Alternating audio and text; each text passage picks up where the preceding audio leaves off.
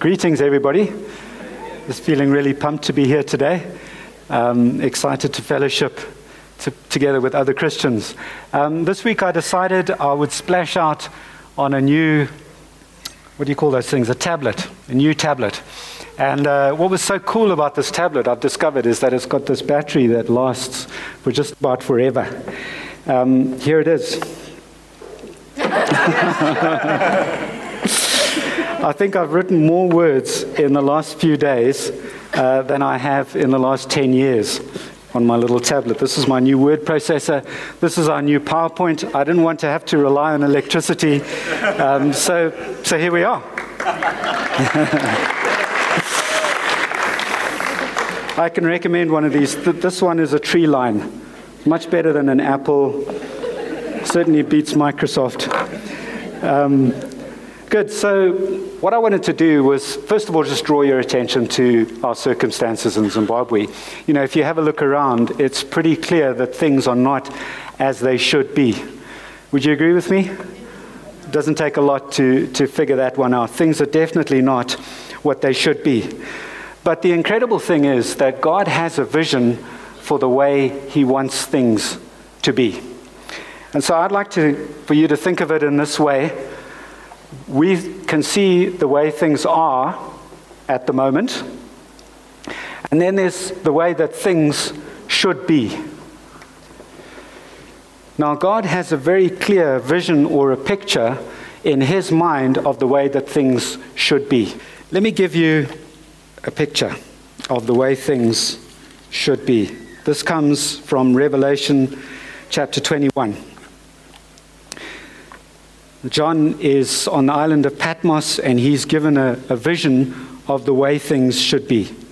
Then I saw a new heaven and a new earth, for the first heaven and the first earth had passed away, and there was no longer any sea.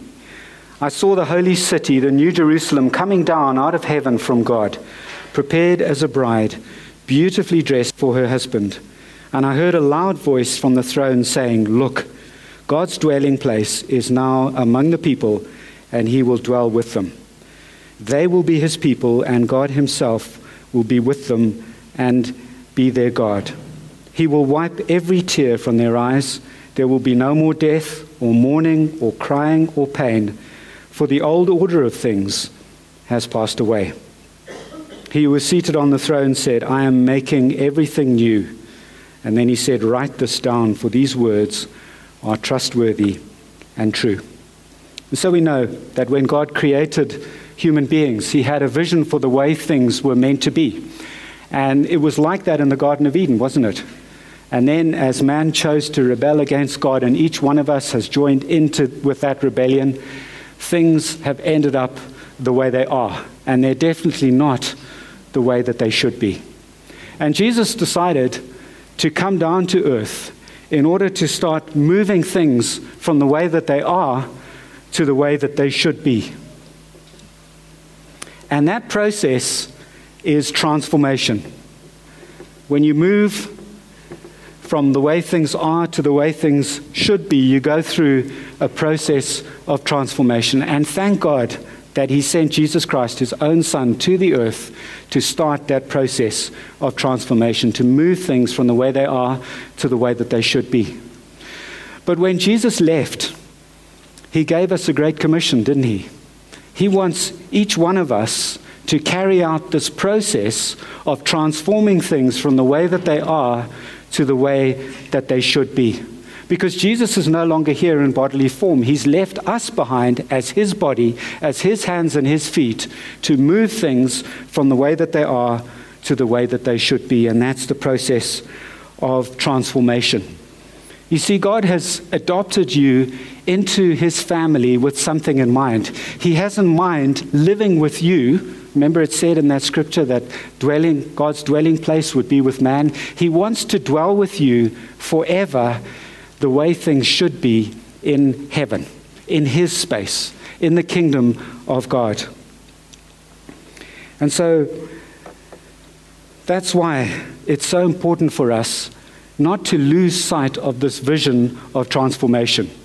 Because what we can do is we can say, well, let's just tread water on earth during our time on earth. Let's tread water. Let's see if we can make things as comfortable as we can until we are translated into the way things should be, into God's space, into His kingdom. But that's not what we're called to do. We're called to work with God. We're called to work with Christ to bring, in a sense, heaven on earth, to provide a glimpse on earth of what things are like in heaven, a glimpse that will point people to the author of the way things should be. That's God Himself. And we need to understand, folks, and this is so important, that at the time that we're living in, everything is fighting against us so that we don't participate in this vision of transforming things from the way things are to the way that they should be. Everything is militating against that. And if we don't get onto the spaceship, like Craig was talking about, if we don't get onto God's mission, then we are going to flounder in the mire of ineffectiveness. Our lives are not going to count for anything. We're going to miss out on what God had planned and intended for us to do. And so on the basis of all of that introduction, our vision as a church and as a corporate body of believers is to be a transformational church. We as members, as individuals, want to go through a personal process of transformation because there are things in our personal lives that are here that need to be transformed to there. And then we as a corporate body want to become agents for transformation so that we are starting to paint a picture that the world can see of the way things could be and the way things actually are in heaven. So you might be thinking, or maybe someone's saying, well, that vision is a little bit too general for a church. Someone says, well, maybe it's not specific enough. Somebody else says, Ian, please could you just sharpen this vision? Give us some more details, flesh it out.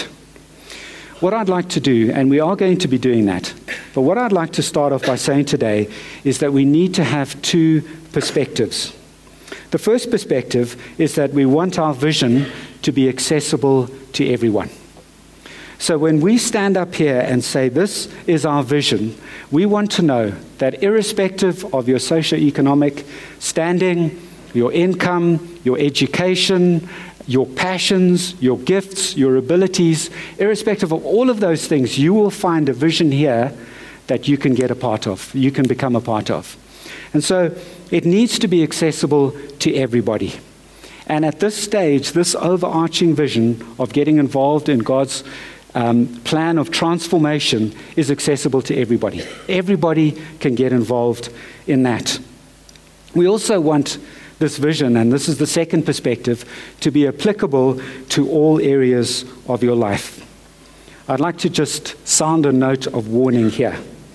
It is destructive and dangerous to divide your life into secular areas and spiritual areas, thinking that you can yield to God in spiritual areas, in inverted commas, and do what you like in secular areas. Jesus died. You need to get this. Jesus died to purchase your entire life. And the great thing about this transformational vision is that it can be applied, and it must be applied to all areas of your life. All areas of your life need to be shaped by this vision. So taking these two perspectives into account, we have chosen at this stage to keep our vision as an overarching one, so that it's accessible to everybody and so that it applies to all areas of your life. Now, we as a leadership are going to be figuring out how this vision will shape us as an organization.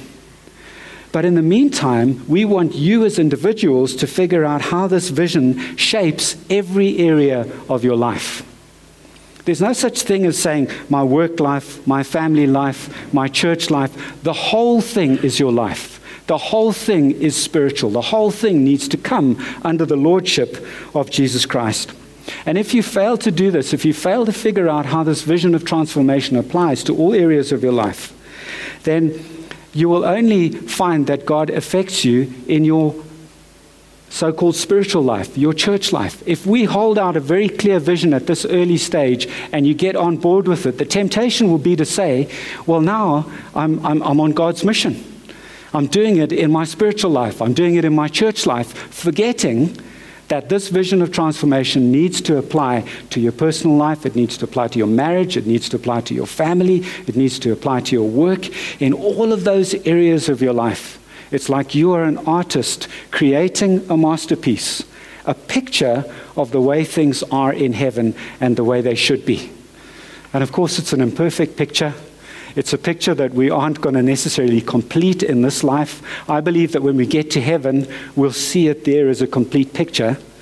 But in this life, we just provide a glimpse of the way things should be, of the way things could be. And you know, when we do that, it'll cry out to the unspoken desires of the human heart. Those people that you know who don't know Jesus yet, there's something inside of them that will say, oh, yes, I can see something there that is fulfilling the desires of my heart. And it'll point them to the way things should be, and ultimately to the author of the way things should be, which is God himself. So with all of this in mind, I'd like to just provide you with a template which you can use as a pattern to guide the process of transformation in all areas of your life. And we're going to also be using this template to guide us as a church organization. In actual fact, we've already been doing it, but we're going to continue to do it, perhaps in a way that we communicate it more to the congregation. So, a template for transformation. Let me give it to you, first of all, in words, and then I'm going to draw a picture, which will also help you to see it in sort of a metaphor form. So, what we like to say at Harvest is that the best is yet to be. The best is yet to be, because we have this hope that God has envisaged heaven, a beautiful place where we get to be with him forever. So the best is yet to be. And in our lives, in places where things are here and they need to be changed to there, the best is still yet to be. Things are not perfect, but it's okay because we're engaged in that process of moving from the way things are to the way things should be. Then we say that love is our motivation. Love is our motivation. The goal is transformation.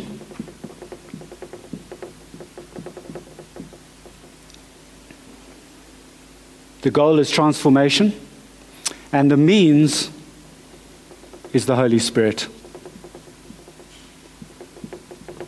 Because that is the personal presence of God in me. So let's have a look at this now as a picture. The best is yet to be. I'd like you just to imagine that this is the ocean here. And the best is yet to be. So we start off in this process, whatever area of life you're thinking about or you have in mind, and you just ask yourself, what should things be like? What are things like now, and what should they be like? The best is yet to be. And you start to think about that. You start to mull that over. And then as you continue in this process, you need to ask yourself, well, how? How am I going to embark on this voyage from the way things are to the way things should be? So I'm going to draw a picture of a boat here. A yacht. This yacht, in a sense, is the how of getting from there to there. The how. What am I going to do? What do I need to put in place in order to move from there to there? And then all sailing boats have a sail, don't they? And the reason why they have a sail, I'm even going to put a nice spinnaker in there. See, I know sailing technology, me. That's a spinnaker, I think. The reason why we have sails is because we need to harness the power of the wind. And that is a type, in this picture of the Holy Spirit. And the reason why I think that the Holy Spirit is like the wind driving a sailing boat in our lives, energizing this process of transformation, is because we know that it's the Holy Spirit that provides the power to do whatever it is that we're doing. It's the Holy Spirit. And also, the Holy Spirit is out of our control. We are to be controlled by the Holy Spirit. We are to be working in partnership with the Holy Spirit. And so, in a sense, God gets to decide which direction we're going to be taken. He gets to decide how hard and how fast things are going to be going. Sometimes we'll be becalmed. Sometimes we'll be racing ahead. At other times, it'll be pretty calm and measured. But ultimately, it's not in our control. And we need to recognize that. Our transformation needs to be energized and guided by the Holy Spirit. When we're trying to envisage the way things should be, and when we're asking ourselves the question, well, how should we do it? Of course, it's the Holy Spirit who informs us. It is the Holy Spirit who makes alive what we read in the Scripture, which is in itself a picture of the way things should be, the perfect justice of God, the perfect love of God, the perfect compassion of God. And the Holy Spirit makes it alive to us so that we can start to see in the different areas of our lives, this is the way God wants things to be. This is the way things should be. And now we receive the energy. I'd just like to read to you from Luke's Gospel. Right at the end of Luke's Gospel, in Luke chapter 24, listen to this. Jesus opened their minds so that they could understand the Scriptures. This is in verse 45, if you're following along. He told them, this is what is written. So notice that he opened their eyes so that they could understand the Scriptures. At that time, they had Jesus with them so that they could have their minds open to the way things should be, the way things could be. But a time was coming when Jesus would go back to heaven, isn't it? It's just about to happen. And he's going to send the Holy Spirit to open their minds. He opened their minds so that they could understand the Scriptures. He told them, this is what is written. The Messiah will suffer and rise from the dead on the third day. And repentance for the forgiveness of sins will be preached in his name to all nations, beginning at Jerusalem. You are witnesses of these things. So he's giving them a commission. And he's telling them that the starting aspect, the starting point of transformation is the forgiveness of sins. And we all know that this is how it all begins. It all begins when we get adopted into God's family on the basis of Jesus' death and resurrection. The fact that he paid the price for our sins on the cross so that we could be put right with God, brought into his family, have a change of heart, all of those things necessary so that transformation can take place. And we are to be witnesses of these things. You are to be a witness of the way things should be and could be in the workplace, in your family, in your leisure time. Then he says, I am going to send you what my Father has promised, but stay in the city until you have been clothed with power from on high. That's the Holy Spirit, folks. The Holy Spirit is the person who clothes us with power. He's referring to the day of Pentecost here. And so the disciples waited, and they started their mission of bringing transformation, of becoming agents of transformation, once they had been filled with the Holy Spirit and empowered by the Holy Spirit. Just a little bit of a warning here. This analogy doesn't extend and explain all things perfectly. We always need to recognize whenever we're looking at an analogy or a parable that it has its limits. So we're not saying that the Holy Spirit is like some sort of energy or power that we need to harness.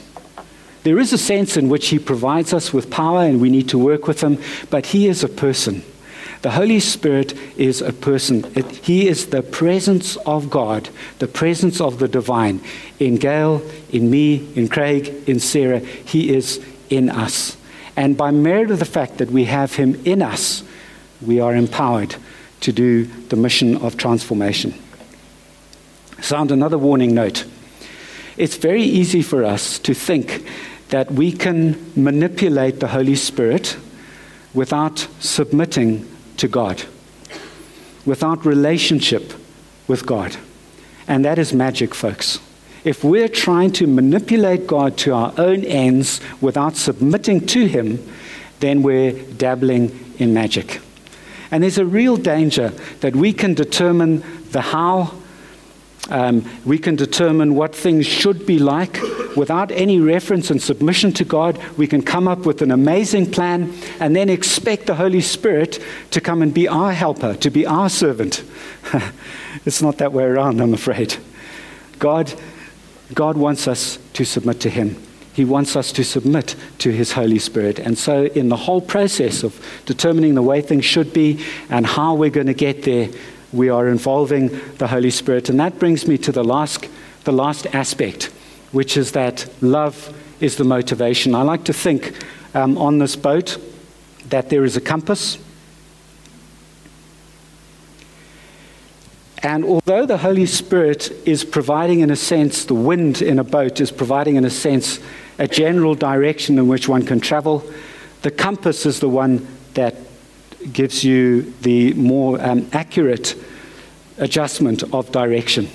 And that's why love needs to be our motivation.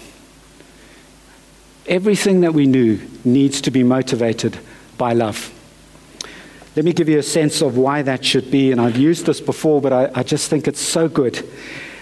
Just imagine, if you will, God the Father, God the Son, God the Holy Spirit sitting at a table. They're completely fulfilled with one another's company. They have been since eternity past. They will be for going forward into eternity future. But they sit there, and God says, you know what? I think we should make space at this table for Gareth Desmond. I think we should make space for Graham Reed. I think we should have children. That's what Mike and Carla did. They decided they were fully satisfied in their own relationship. They loved each other. They didn't need children, but they decided out of joy and excitement to create children. And that's what God the Father did. He created children to be at this table with Him. And so His ultimate goal there is relationship. And it's love. And that's why we need to be motivated by love. If we have been adopted into God's family as His children, then we carry His DNA. And His DNA is love. The Bible says God is love. Such a short little sentence. But wow, imagine if it wasn't the case. God is love. And so everything that we're doing in every area of our life needs to be fine-tuned by love. Love needs to have a say, just as a compass has a say when you're sailing a boat, to show you the direction, how you're going to do things. So that's the overarching vision. The best is yet to be. Love is my motivation. The goal is transformation. The means is the Holy Spirit. In this picture, we can see the way things are. Jesus came to make a difference and to sort out the way things are and to transform them into the way that they should be. Things are perfect in heaven. We're creating a picture here on earth of the way things are in heaven, pointing people to eternity. How are we going to do it? We need to figure that out so that we can move from here to here. We're going to be energized and guided by the Holy Spirit, and we're going to use love as our motivation to provide the final fine-tuning. And so what I'd like to do now is just to apply this paradigm, if you like, to something that we've done here at church. But I'm hoping that by doing this practically, you'll be able to see how to apply it in different areas of your life. So what I'd like to do is just to apply this to coffee, serving coffee at the back of the hall. And just a little disclaimer here right off. I hope that the coffee ladies and people don't think that I'm getting at you or trying to improve the way you're doing things. That is absolutely not the case. It's just a very good example that we can use. And I think that the coffee ladies and do a fantastic job. They do an excellent job. So what we decided about 2 years ago we had a look at the way things are. And the way that we could see things happening was that most people didn't stay behind after the service to have coffee together. People would head off pretty early. And we were serving coffee around the corner there at the hatch from the kitchen. This veranda doesn't really lend itself to being together. It was cold and drafty. Some people were spreading out widely onto the fields. There were sort of groups which gave the impression that it was cliquey. And so the result was that it just wasn't really inviting to visitors.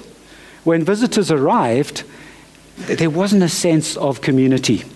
And so that was the way things were. Then we had to think about, well, how should things be? So we thought about that, and we realized that what we wanted to do after the service was to create a glimpse of the kind of community and family that we're going to experience in heaven one day. So that when visitors come here or when seekers come here, they get a taste of the way things could be in heaven. And it gets them longing for the eternal. It gets them longing for the author of the way things could be, God himself. So that was what we wanted to do. We recognized that this wasn't about coffee. Because let's face it, we're all pretty well off here. Nobody here is dying for a lack of cup of coffee, are we? Well, Craig might say that he is, but quite apart from him. It's really not about the coffee, is it? The coffee is a means to achieving something that will help people to get a glimpse of the way things are in heaven, give them that taste for the eternal. And so then we started to figure out, well, how can we do this? How can we move from the way things are to the way things should be? And Craig, I think it was Craig and Nicola, probably Craig more, had this great idea of having it here at the back of the hall where everybody's going to be closer together. We also concentrated on getting better quality coffee because we realized that some people were quite happy actually to dash off to Freshly Ground and get a nice cup of coffee there after the service or to go home and make their own coffee. Once again, it wasn't about the coffee, but it was about getting people together and creating this picture. What about the people who are serving coffee? Well, if I'm serving coffee, the goal is not to make it possible for people to pour coffee down their throats. That is not the goal. It's about so much more than that. It's about bringing transformation. It's about helping to move things from the way that they are to the way that they should be. In a sense, I'm creating a new reality. I'm helping to paint a picture of heaven on earth, a picture of fellowship and community, and of a type that visitors and seekers cannot find in their daily lives. I recognize that I'm setting the tone for fellowship. I do this by smiling, by being agreeable, by being helpful, by inviting the Holy Spirit to work in me and through me. And I pray, both before and during serving coffee. I pray that on earth it would be as it is in heaven. I'd just like to read to you from Matthew. Jesus is teaching his disciples how to pray. He says, "This then is how you should pray." It's in Matthew chapter 6, verse 9, if you want to note it down. "Our Father in heaven, hallowed be your name." I'm emphasizing here now, your kingdom come. Your will be done on earth as it is in heaven. Do you see those two things? God's kingdom to be on earth as it is in heaven. We're to be providing something here that is an indication of what heaven is like. And Jesus is asking us to pray about it.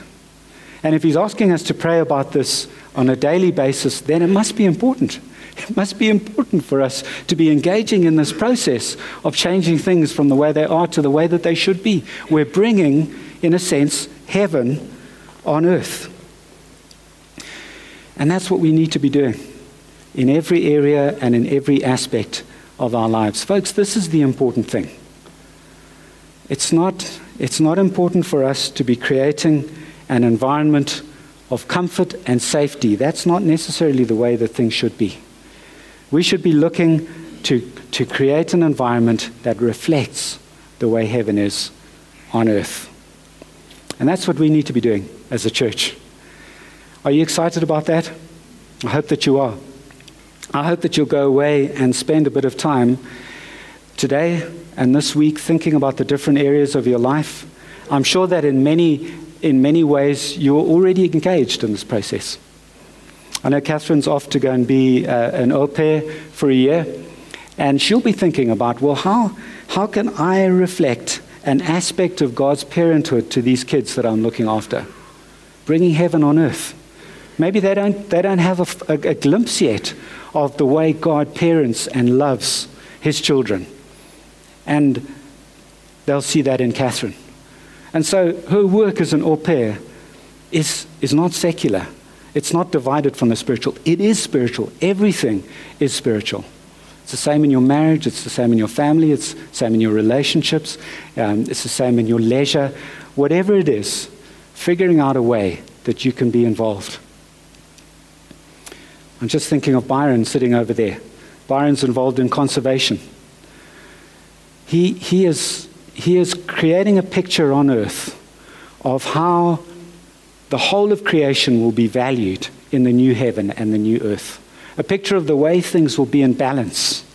A picture of the way there won't be exploitation and almost the ravaging of things as a result of greed and unbridled capitalism. He can be creating a picture on earth of the way things are in heaven. It's a very lofty vision. He may never actually get there. You know, if his work is like painting a picture of a tree, he may only get round to doing a couple of leaves really well. But that doesn't matter, because those leaves will give a glimpse to people of the way things should be. And people will be drawn to God. They'll be drawn to Jesus Christ. They'll be drawn into his family. And one day when he gets to heaven, the vision that he's been working towards on earth will be there, fully realized. It's amazing. Shall we pray? Father, we thank you that we as a church can say, the best is yet to be. Father, I thank you that we are invited by you to be in this work of bringing transformation. We're so excited and energized by it, and we ask that you would help us not to be distracted. Lord, help us in whatever way to be painting a picture here on earth of the way things are in heaven. Help us to bring heaven to earth. And we invite you, Holy Spirit. We know that you're in us if we put our faith and our trust in Jesus. We know that you're in us to inform us, to energize us, to guide us, even to help us in our struggles against our own flesh and against temptation. Come and work with us, Holy Spirit, so that we would be a church that fully works towards transformation. We ask these things in Jesus' name. Amen.